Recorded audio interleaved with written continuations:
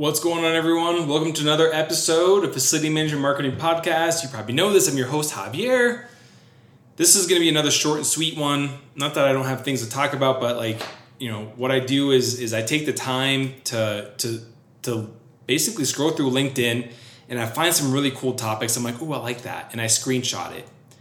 And then I'm like kind of going through some of these. And I'm like, oh, that's a good one. I haven't hit that one yet. And so this is one that's kind of marketing, but not too much marketing. But it's more like insight. So you're probably asking yourself how to successfully grow a facility management company in today's digital age while still remaining profitable. You know that marketing should probably be in the mix, but you may not know the best approach, the newest strategies, or which digital platforms to market on. So how do you use marketing to grow your effing business today? That is a question. This podcast will give you the answers. My name is Javier Lozano Jr., and welcome to the Facility Management Marketing Podcast. And what I want to do is I want to kind of share. I know that a lot of facility companies are looking to grow. Every company is looking to grow, and the thing is, a lot of facility companies are very stuck in the like, this is how you grow. You grow with more people, so that means that you have to hire more folks. And really, you don't need to hire more people. You just need to find ways to leverage more technology, okay? And so I'm not implying that people are bad. What I'm implying is that being efficient and finding ways to scale with tech is going to help you hit those milestones, okay?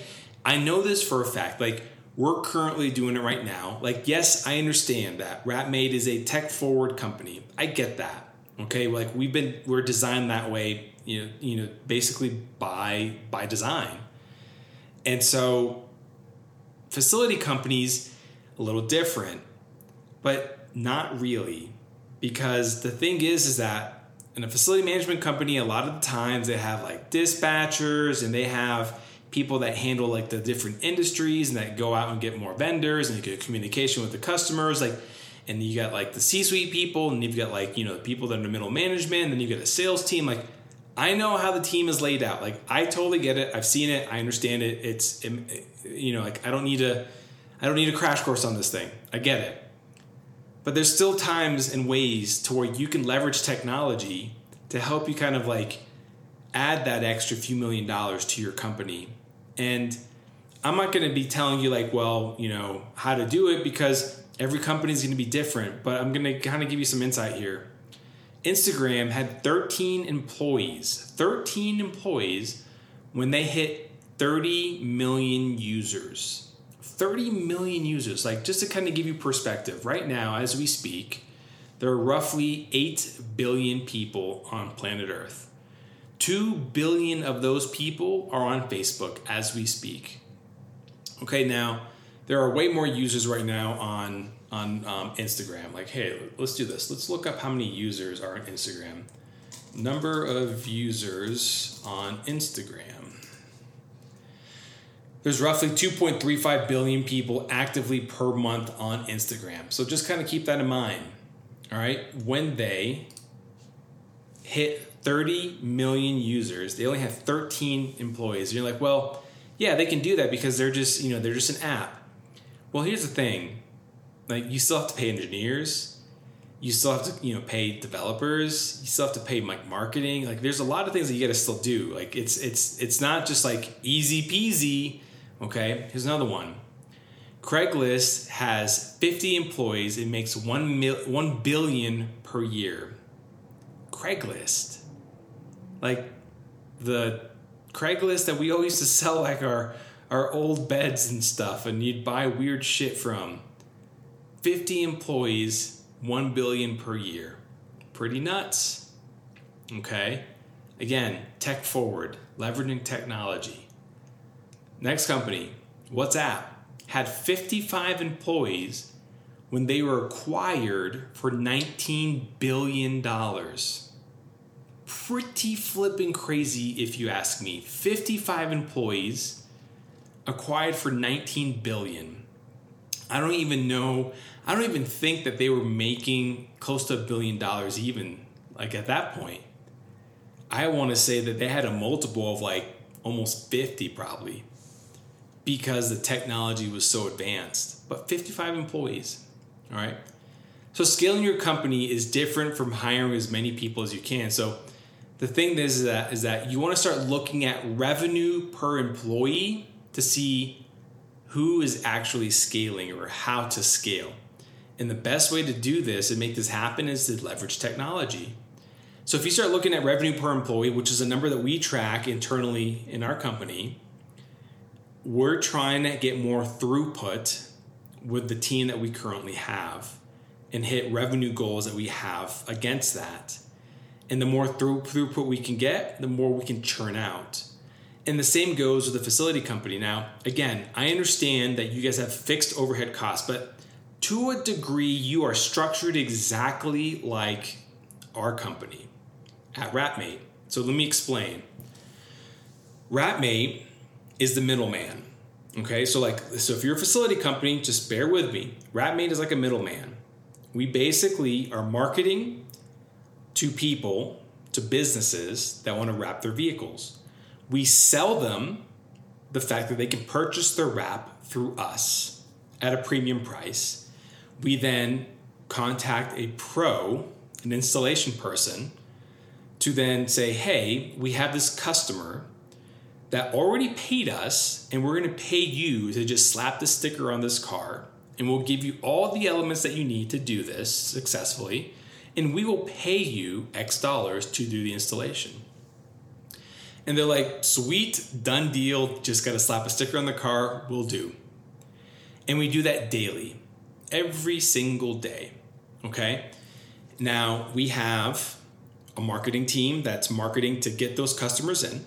We have a sales team to capture that demand, okay? So they're selling. We have operations to help with fulfillment.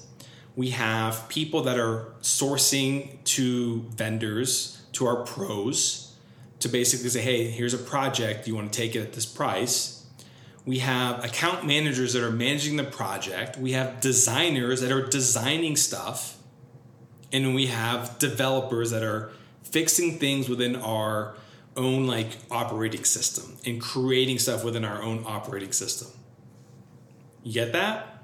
So no different from a facility service company where you don't typically have a marketing team. So I'm not going to say that you have a marketing team. Typically, sometimes it's like a marketing coordinator or marketing manager. Not a knock. It's the true observation.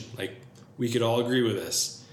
Or it's let's make John the VP of marketing and sales just because he sent out a good email.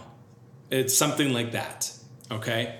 So anyways, you have a sales, team. You have your VPs of sales and then the sales team that does sales, whatever. You have an operations team, which is going to probably be your dispatchers and the people that are working with your vendors and all the other stuff to outsource if you're outsourcing stuff. And if you're keeping things in-house, it's no different really. You've got people that are also facing the customer for experience, your customer success people, your account managers. If you're not developing software, you probably have other folks that you probably have internally doing something else. So I know there are some facility companies that also develop their own software. Okay, so you might have some developers there.